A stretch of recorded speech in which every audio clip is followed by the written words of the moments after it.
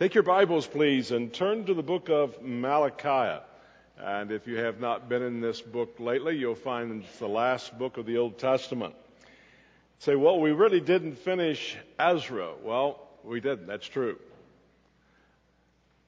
Malachi chronologically fits after chapter 6 of Ezra. So that's the reason why we're moving over to Malachi, and then we'll be back to Ezra in a couple of weeks.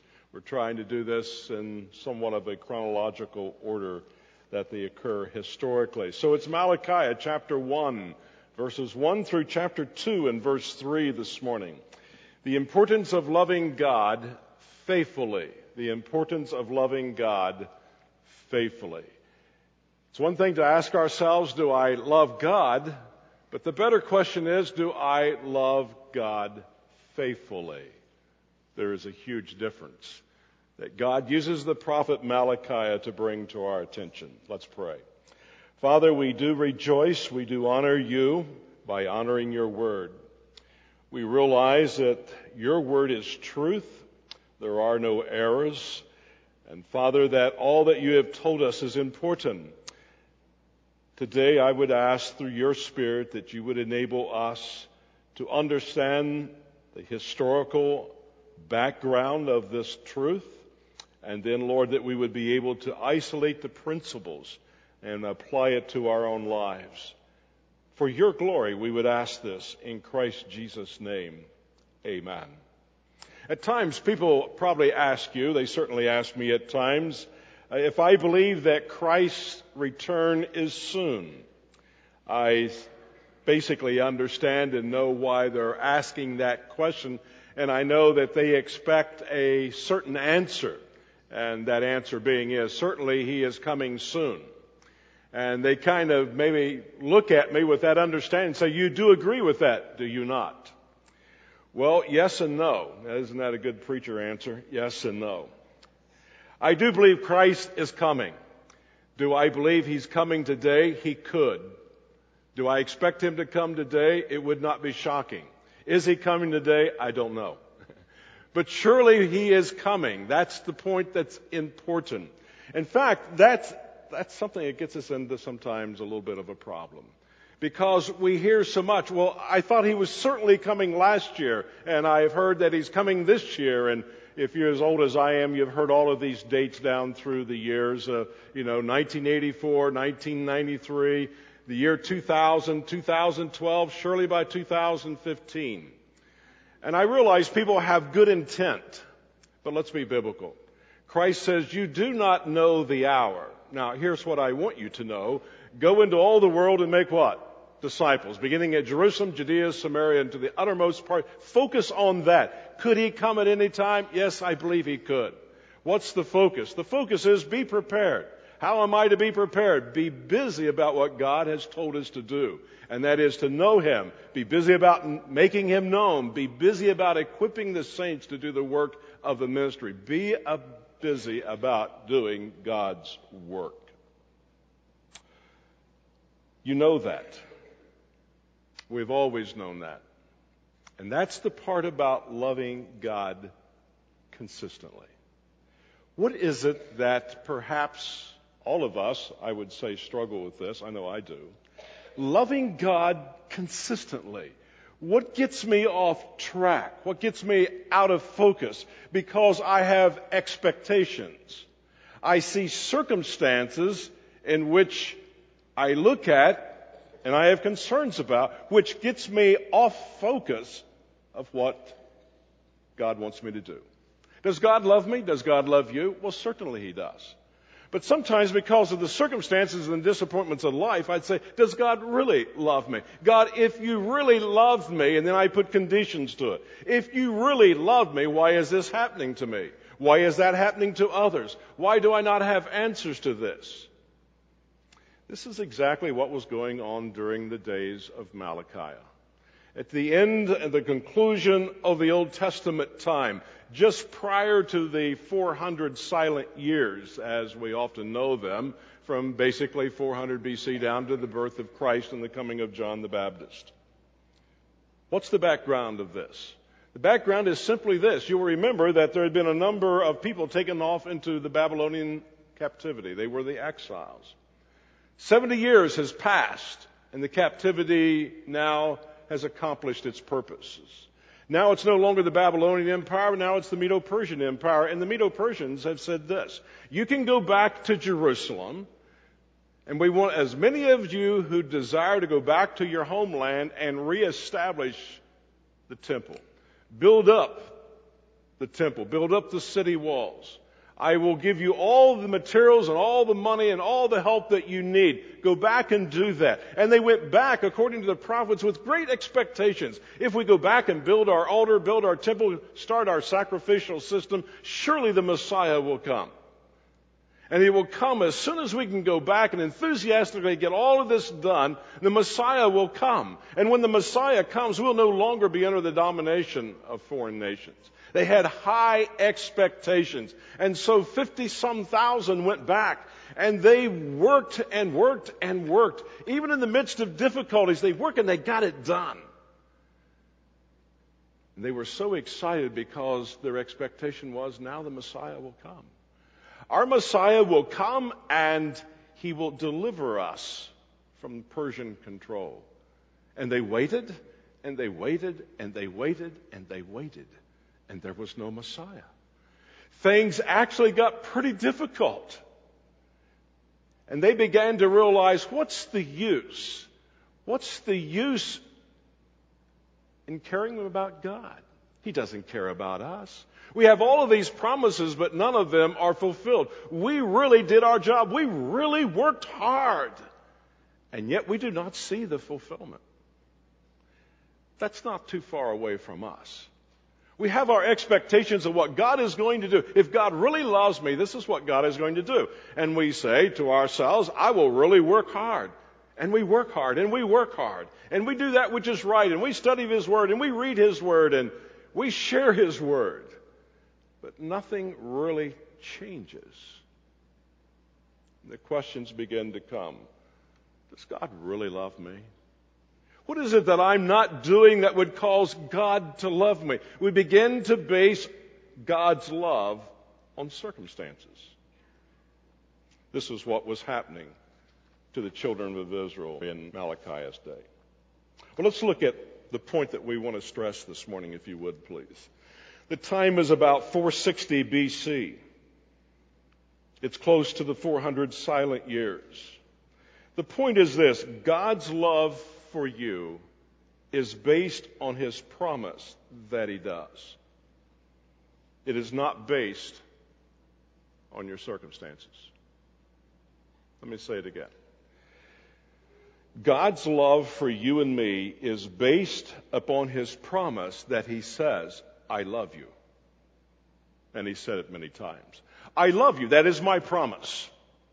And I will never stop loving you. I will never leave thee nor forsake you. I chose you before the foundations of the world. I tell you, I love you. Regardless of the circumstances, regardless of your expectations, I love you. And yet it's so easy for me to think of God's love for me based upon the circumstances that are around me. Is God blessing me? Are these good times? Is God really doing what I think a good God ought to do? And when we go that way and begin to base God's evidence of His love on our circumstances, we are doomed for failure. Watch this in Malachi chapter 1, if you would, please. The evidence of Israel's wavering about loving God faithfully is seen in the following actions. In verse 1, we read this: the oracle of the Lord, or the burden of the Lord, to Israel through Malachi. God used the prophet Malachi, put an enormous passion on his heart to address these evidences that was going on. And the evidence of Israel's wavering in their love for God is because He was not meeting their expectations. Isn't it amazing? God can show us and we can experience 1,000 blessings. And then we experience a lack of blessings, and we believe God does not love us. Isn't that amazing? We have all of these blessings, and yet if we don't get one of them, we believe that God perhaps no longer loves us. Well, what's the evidence of that? The evidence with Israel, as it is with us at times, is doubting God's love. I doubt that He loves me. Notice in verse 2 of chapter 1 of Malachi. Chapter 2, verse 1. I have loved you, says the Lord, but you say, how have you loved us? You see, it's God declaring His love for Israel. He had chosen them. They were His people. He had never left them nor forsaken them. He says, I have loved you, says the Lord, but you say, your reply is, how have you loved us? Notice God's answer. Was not Esau Jacob's brother? Yes, he was. Who did God choose? Jacob have I chosen, Esau have I what? Rejected. That was the evidence of God's love. The evidence of God's love is that I chose Jacob. You are a descendant of Jacob. You're the children of Israel. I chose you. My love for you is seen as that I didn't choose Esau. I rejected him. In fact, in most of your translations, it says here that Esau was hated. We know that's a hatred of choice, not as we normally use the word emotionally as hatred. God just simply says, I made a choice. It's His prerogative to do that. Jacob have I loved. Esau then I chose to not love. And Esau's response is, I resent that. And then God brings discipline into Esau and his descendants. We know it as the nation of Edom. We'll see that in just a moment. He goes on to say in verse 3, but I have hated Esau, and I have made his mountains a desolation, and appointed his inheritance for the jackals of the wilderness. God is just simply saying, look at the evidence. Look at the evidence that I love you. What's the evidence that God loves you and me? The Scripture says so. I have chosen you. Ephesians chapter 1. That's the evidence. All the evidence that you and I need. And yet somehow we have the tendency to say, I'm going to base that upon how God treats me if He really loves me. Loving God faithfully then is like loving your spouse. Do we love our spouse faithfully, unconditionally, apart from the circumstances? Can I say that I love my wife, Anita, faithfully? I'm working on it. It's awful easy to love according to the what? Circumstances. Sure, I loved you. I married you. And as long as the circumstances are positive, I guarantee you, I even feel your love. What about being a human being and not always being perfect?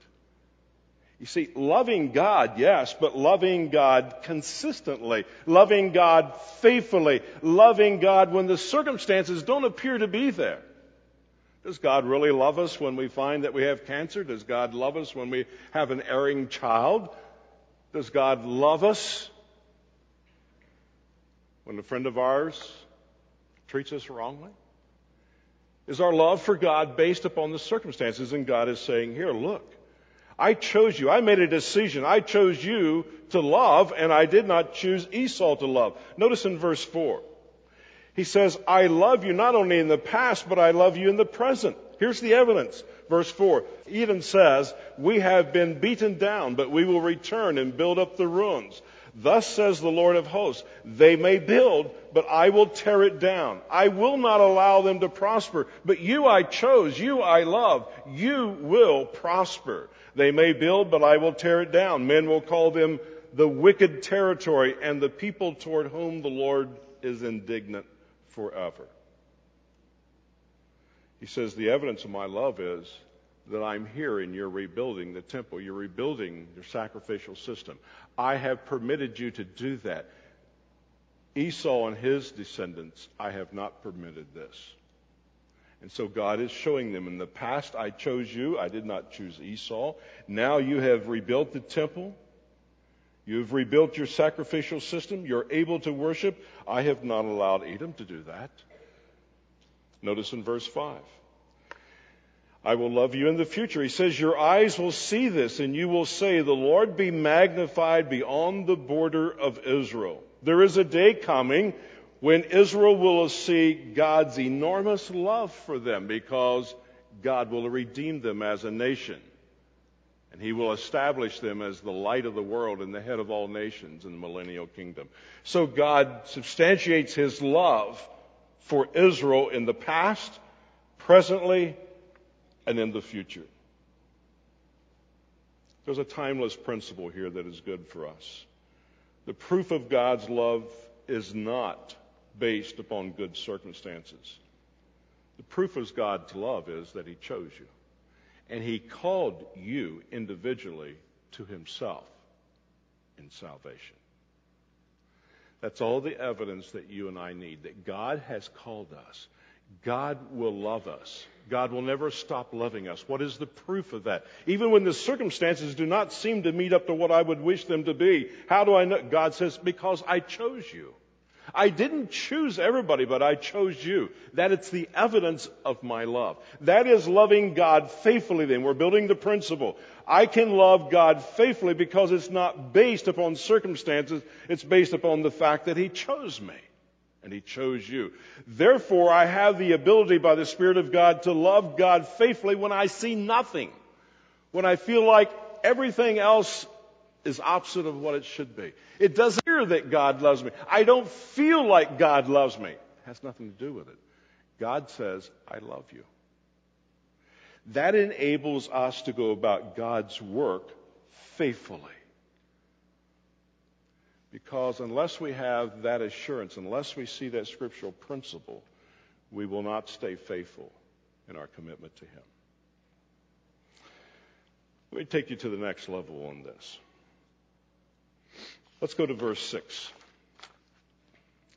Not only is an evidence that our faith is wavering as it was with the children of Israel because they doubted his love, but dishonoring his name.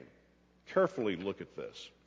In Malachi chapter 1 and verse 6, God's question to the priests of that day as to where is his honor and his respect.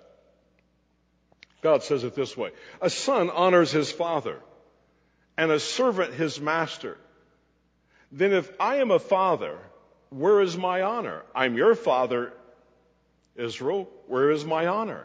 I am a master. Where is my respect? Says the Lord of hosts to you. O priest who despise, in other words, you take it so lightly, my name. Here's the issue. Loving God consistently is about, do you honor my name? Do you honor my name? Do you hold my name in high esteem? Do I honor you? Now he says to the priest of that day, you don't. You take this so lightly. But you say, how have we despised your name? How? What is the evidence, God, that we have taken your name lightly? Verse 7. You are presently defiled. You are presenting defiled food, unacceptable food upon my altar. You bring your sacrifices, but they're not according to the law. They're not according to my design. You have brought that which is less than acceptable. But you say, how long have we despised your name? You are presenting defiled food upon my altar, but you say, how have we defiled you? In that you say, the table of the Lord is to be despised. You are required by law to bring the best of the animals. You bring me your diseased. You bring me those with scabs on them, which was forbidden by the Mosaic law. You bring me your lame. Why? Because you say, it doesn't make any difference. God doesn't love me, so why should I honor him? It's all about me.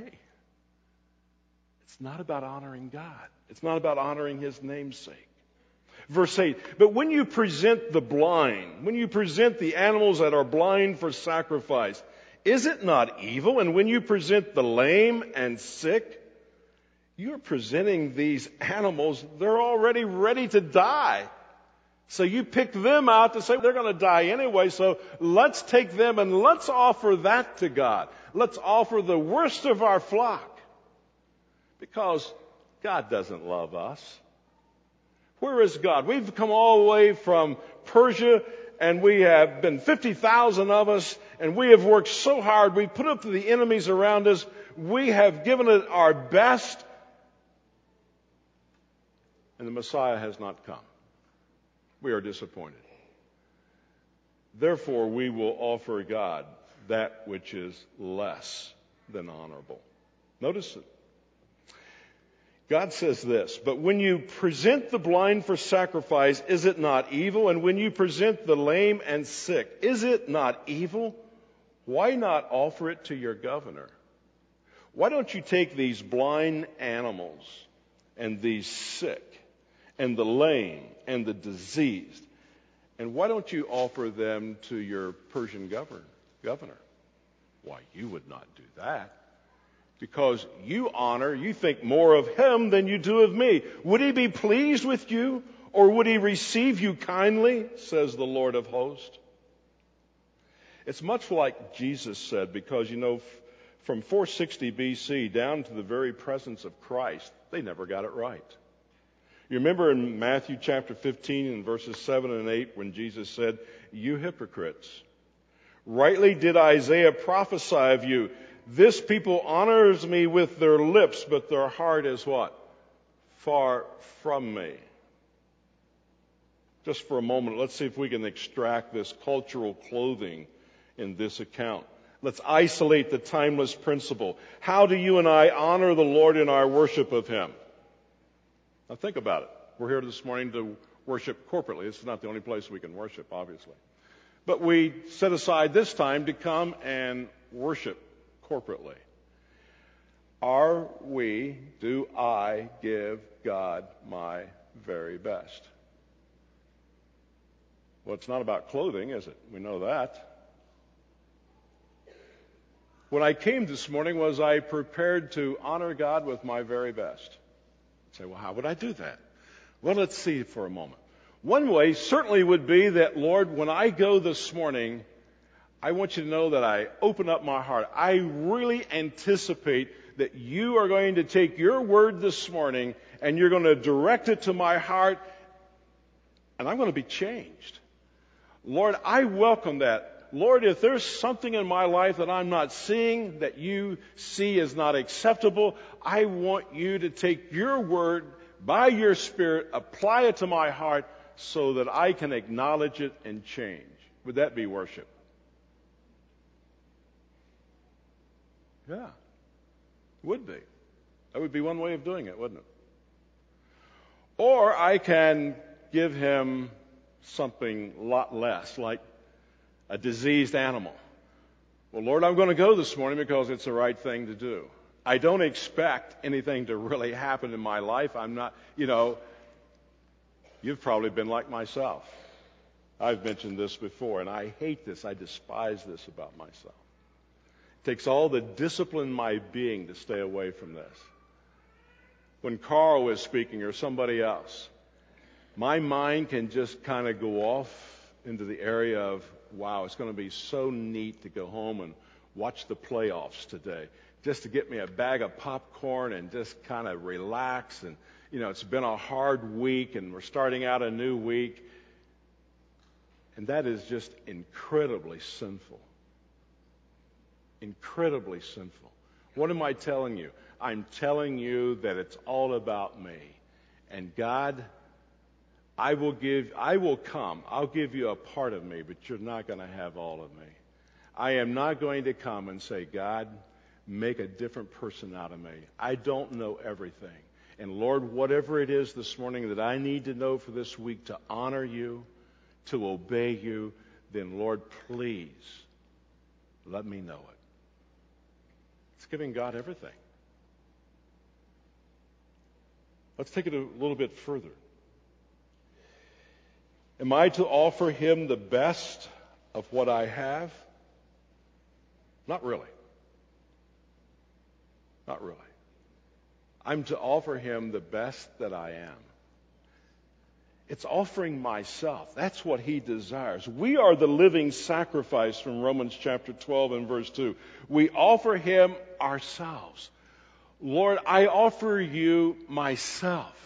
Live in and live through me. Accomplish your work this week through me. I offer you everything that I am. I offer you all of my strength. I offer you all of my giftedness which you have given to me. I offer you my finances which you have given to me and given me the ability to have. I offer you everything. Without that, I'm no different than the people in Malachi's day. I offer him things other than myself. Notice with me in verse 9. The evidence of dishonoring his name. The evidence of dishonoring God is unanswered prayer. Malachi 1:9. But now will you not entreat? It's God saying, go ahead, ask me for a favor while you dishonor his name. See if he grants it. Will God grant a request to my prayer when I offer him anything less than all of myself? See if God will be gracious to us. With such an offering on your part, will he receive any of you kindly, says the Lord of hosts. You see, the issue is not, well, I'm not perfect. The issue is not the presence of sin. The issue is, do I tolerate sin in my life? We all know that until we're redeemed, when God gives us a glorified body, we will live with the presence of sin. Thankfully, we have the Spirit of God that enables us to be victorious. That's not the issue. The issue is, do I tolerate sin? In verse 10, worship without value, we would say, oh, that we were one among you who would shut the gate. God just cries out and says, I wish there was one among you. If you will not honor my name, I wish you would shut the gates to the temple, that you might not uselessly kindle fire on my altar. I am not pleased with you, says the Lord of hosts, nor will I accept an offering from you. We have often said that worship is a response to God, but only when that response is really a hot pursuit of God's pleasure.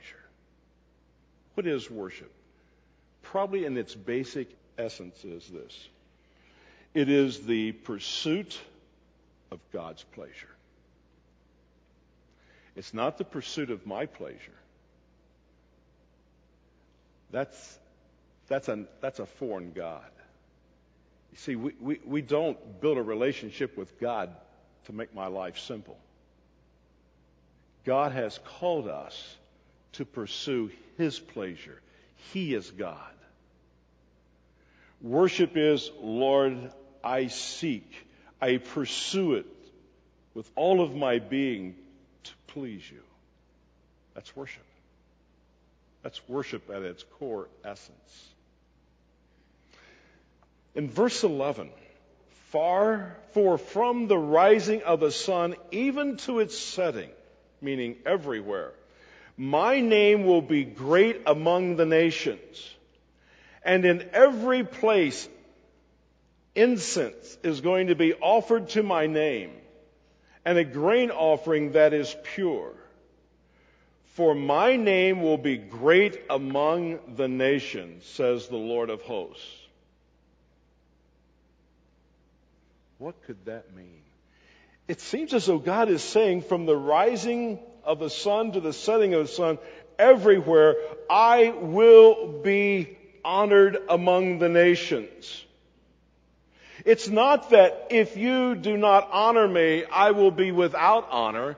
I will get my honor. I am God. Here's the problem. You and I miss the privilege of worshiping God. Think about it. If you choose to give God something less than what he deserves, God's not sitting in the heavens saying, oh my, I feel bad because I don't have all the glory. God will get His glory. God invites us to give Him glory. And if I don't, the issue is I have missed that opportunity that only His people can enjoy. And that is the pursuit of His pleasure. Now He pursues that here. God doesn't miss out. It is we who miss out when we dishonor His name. And He says, you continue to profane my name. Verse 12. But you are profaning it. The Hebrew word here is, you are stabbing my name. You are wounding my name. In that you say, the table of the Lord is defiled, and as for its fruit, its food is to be despised, meaning of no value. You also say, my, how tiresome it is. I had all of these expectations. We believed that when we had accomplished our goal here in our homeland, that the Messiah would come. And He hasn't. Boy, how tired we are. There is nothing for us. We have done everything we could. God doesn't love us. God didn't come. The word here, it says, and you disdainfully sniffed at it. We would say in our English culture, our American culture, we just blew it off. Have you ever sought to do God's work when you're disappointed with God? Sure. We all have those moments. And what happens when we do that? Our mental state is this. We just blow it off. I'll give you enough to get by with. I'll give you enough to be respectful. I'll give you enough so that I'm not realized by other believers that it really doesn't matter to me. Notice in Malachi chapter 1 and verse 12. But you are profaning it. You are stabbing my name. I cannot accept anything less than all of you. I cannot accept anything less than absolute, wholehearted giving of yourself for my pleasure. Wow. Verse 13, you also say how tiresome it is and how you disdainfully sniff at it, says the Lord of hosts. And then He says, and you bring what was taken by robbery. You've even stolen animals and you bring them. You bring what is lame. The idea there is that this is where animals have taken a lamb and tore it to pieces.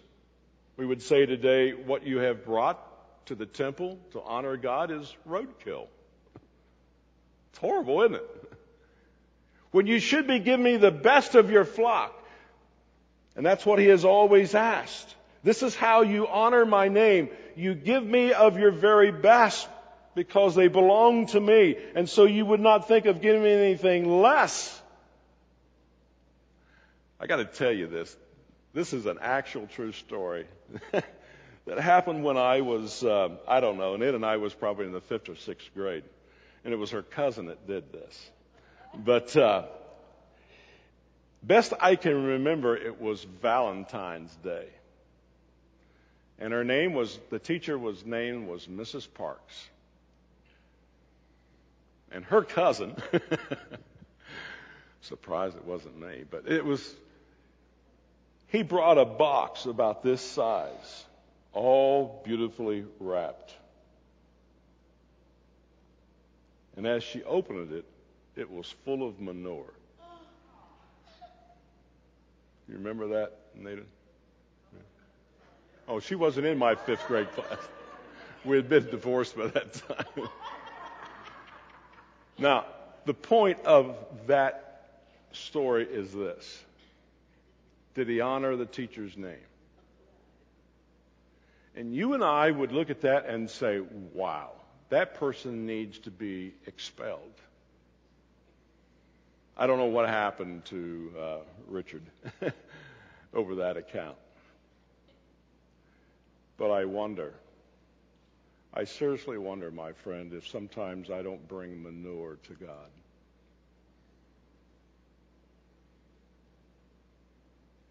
It is a stench when he knows, Don, you are not giving me everything. And bottom line is because you're disappointed. You're disappointed because not everything falls easy. And so this is how you treat me. Actually, that illustration perfectly fits because that's exactly how God considered their offerings. It was nothing but refuse. It was the intestinal leftovers after butchering.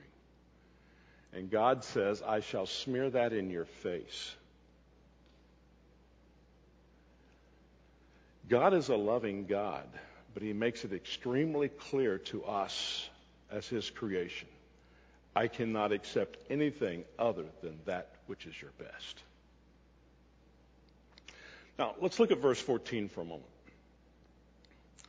But cursed be the swindler who has a male in his flock and vows it, but sacrifices a blemished animal to the Lord, for I am a great king,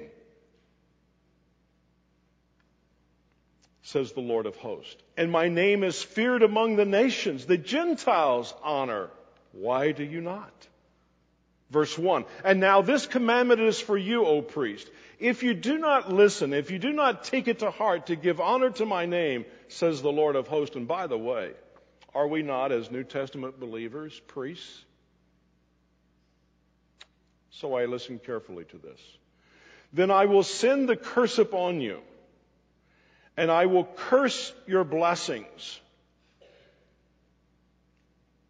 And indeed, I have cursed them already, because you are not taking it to heart. This is so important and emphatic. Let me just stress it one more time in verse 1.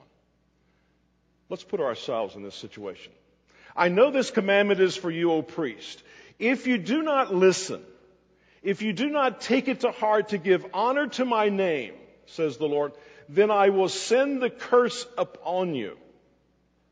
And I will curse your blessings. What can that mean? I will curse your blessings. Did you ever think of a blessing being a curse? If I choose to not give God my best, which is me, as a living sacrifice to him, and yet I say, yeah, I know that, but look, I got a job. Look, I have good health. Those are blessings. Maybe you don't have to take it personally. Maybe you don't have to do it wholeheartedly. Maybe it's not true that I have to give him my bear. I can hold a little for myself. God says your blessings is your curse. Because you are satisfied in giving me something less than all of you. You call it a blessing. Realize it as a curse. Isn't that awesome? That I would consider something to be a blessing from God, and it's a curse. Why? Because I know that I'm holding back and not giving myself totally to God. Do you have any blessings in your life that are a curse?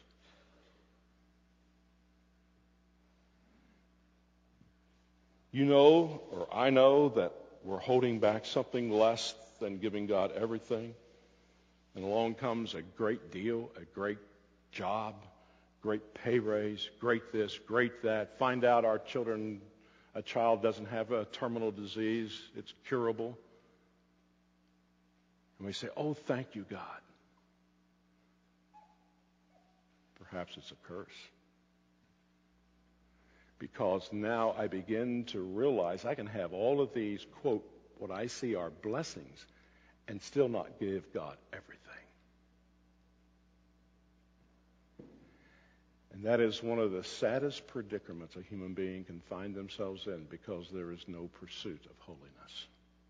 I'm satisfied. I'm satisfied with dishonoring God. And how do I dishonor God? I do not give him everything. And yet, I see the blessing. I experience what I call as a blessing. See it again here. I will curse your blessings, and indeed, I have cursed them already. I have cursed them already because you are not taking it to heart.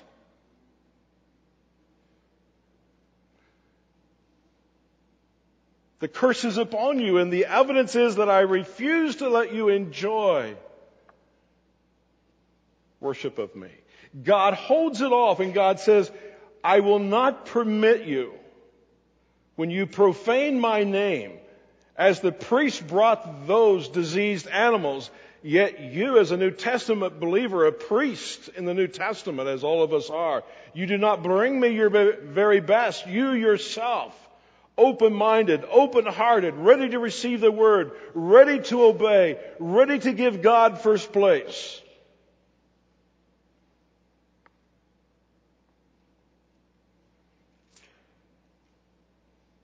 And yet it is a curse.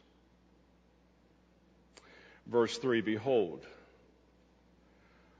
I am going to rebuke your offspring, and I will spread refuse on your faces. I will spread just like manure. Because what would they do with the things that they took out of the sacrificial animals, the intestines and all that? They would take it out to the gate and dump it outside the city and burn. And God uses that imagery, and you will be taken away with it. Was it not Paul who said, I fear that I be a castaway? Not that I fear I lose my salvation. I fear the consequences. Even though I may see them as blessings. And God says, I will not enable you to experience the pursuit of worship of me. As we close this morning, let me ask this question. What would it mean to you and me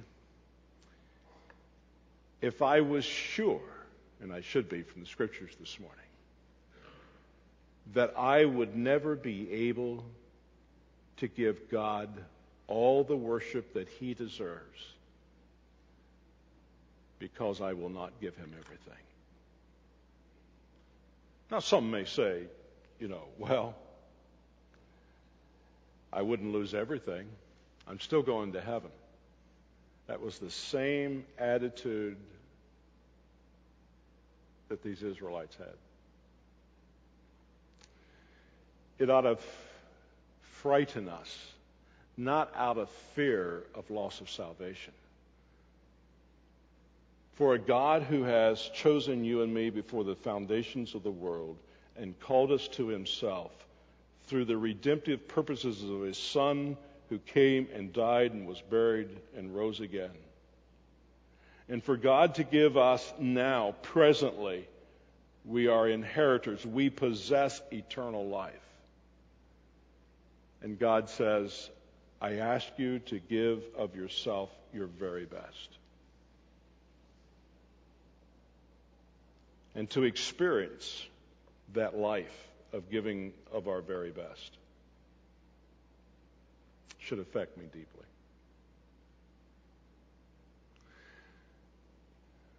Do I give God the leftovers of my time? Think of all the ways that we can do that. You know, we can do that multitude of ways, obviously. I can bring my children to church and say, God, the reason I do that is because I want them to be educated. That's not worship. That's giving God something far less. It's not a bad idea. But the wrongness of it is the fact, Lord, I come as a worshiper. Lord, I give you the best I can give you every day because you deserve it. I want to honor you. I cannot honor you if I just think of you one day a week. I cannot honor you by keeping all of my financial resources to myself. It's amazing. It is amazing to me. It has always blown my mind how people absolutely can reject giving of their finances to God and think they have an in with God. It just blows me away. It blows me away. I am so thankful I don't know who they are. I don't know how I could handle it. But take all that God has given to us, and most of all are ourselves. As you can read this text over and over, Israel that generation never changed. In fact, the next generation didn't change, and the following generation didn't change. In fact, it led up to when Christ did come, their Messiah, who was offering them the kingdom because they had not given him themselves. They crucified him. Right? Crucify him, crucify. We will have nothing to do with him. I do not want to miss God's best. But I know I will unless I worship him, and it is a worship of the pursuit of his pleasure. So the point this morning has been this. God's love for you is based on his promise that he does love you. It's not based upon your circumstances. It's based upon the fact that you and I can always recall, Lord, you do love me. You called me. You have saved me. You have promised never to leave me nor forsake me. You are coming again, and I will be with you forever. Lord, that settles the issue. Those are the truth. Those are the facts. Regardless of the circumstances, it will not detour me from my worship of you. Loving God consistently, faithfully. How do I do that? Lord, it's not based on your circumstances. It is based solely upon the fact that regardless of what's going on around me, I will give you everything that I am. Wow. The timeless principles that we should consider from this passage are three. God's love for you, God's love for me is known by his promise that he does, not your circumstances. Number two, God accepts your worship. He accepts my worship of him only when it is offered out of a holy pursuit, a holy passion for his pleasure. And number three, God's solution to profaning his name is repentance. Folks, I do not every day give God everything. I want to change. And that change begins by repentance. That change begins by saying, Lord, I see that I was created to worship you, and you deserve nothing less than all of me and my passion and pursuit for you. Anything less profanes you. Lord, by your Spirit, please enable me, equip me, show me, enable me to give you everything. Let's pray. Father, it is so easy to become sidetracked. It's so easy in our cultural Christianity to be the same that we've always been, but wear a different label. It's easy to become comfortable. It's easy to say, I'm better now than I was a week ago, and yet never consider giving you everything. Lord, in each of our lives, as we would present ourselves to you, for every one of us, it would probably be somewhat different areas of our life that we do not give you wholly. Our time, maybe our finances, because of our self-centeredness. And so we lay ourselves before you and say, Lord, here I am. I give you myself, but you really don't have all of our attention. And we believe, Lord, that perhaps we have because we can count the blessings. But the blessings may be the curses. It may be those blessings that keeps us from saying, no, that's not it. Lord, there is more of me. There is more that I can offer you. Lord, I'm finding how to give you more of my heart. So, Lord, never allow me to be satisfied with the blessing. Let me be only satisfied in a total pursuit of your happiness, not mine. Now, Lord, please, may the Spirit of God enable each of us to apply these timeless principles, truths to our lives. Lord, that we would not stab your name. We would not wound your name. You will receive your praise, for you are God. But Lord, you've invited us to experience what it means to give everything to you. Lord, may we experience that for your glory. Father, perhaps there may be one here today that, Lord, they truly may be a child of yours, but the Spirit of God has just opened up their heart this morning. And they realize that we have become complacent and really there is some disappointment. Our spouse hasn't come to know Christ. Our children are not in obedience. And we think of all of those things in which we believe you have not done all that you have promised to us. And so we give you the leftovers of our life. Father, it just may be that we still want to give ourselves, all of us. We don't have anything left to give to you.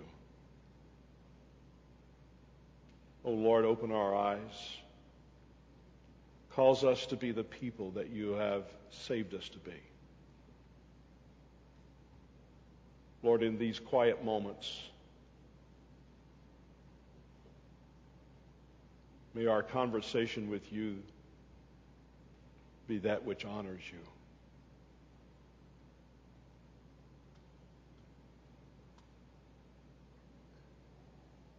We are needy people, Father. This ministry is needy. We need, Lord, to lay all of our ministry, all of our lives before you. Help us not to profane your name. And Lord, for that one that perhaps has never come to Christ, Lord, may they respond to your Spirit, and may they repent of their sins. May they place their faith in Christ and Christ alone, and may they surrender it all to you this moment, from their heart to yours. I ask this in Christ Jesus' name. Amen.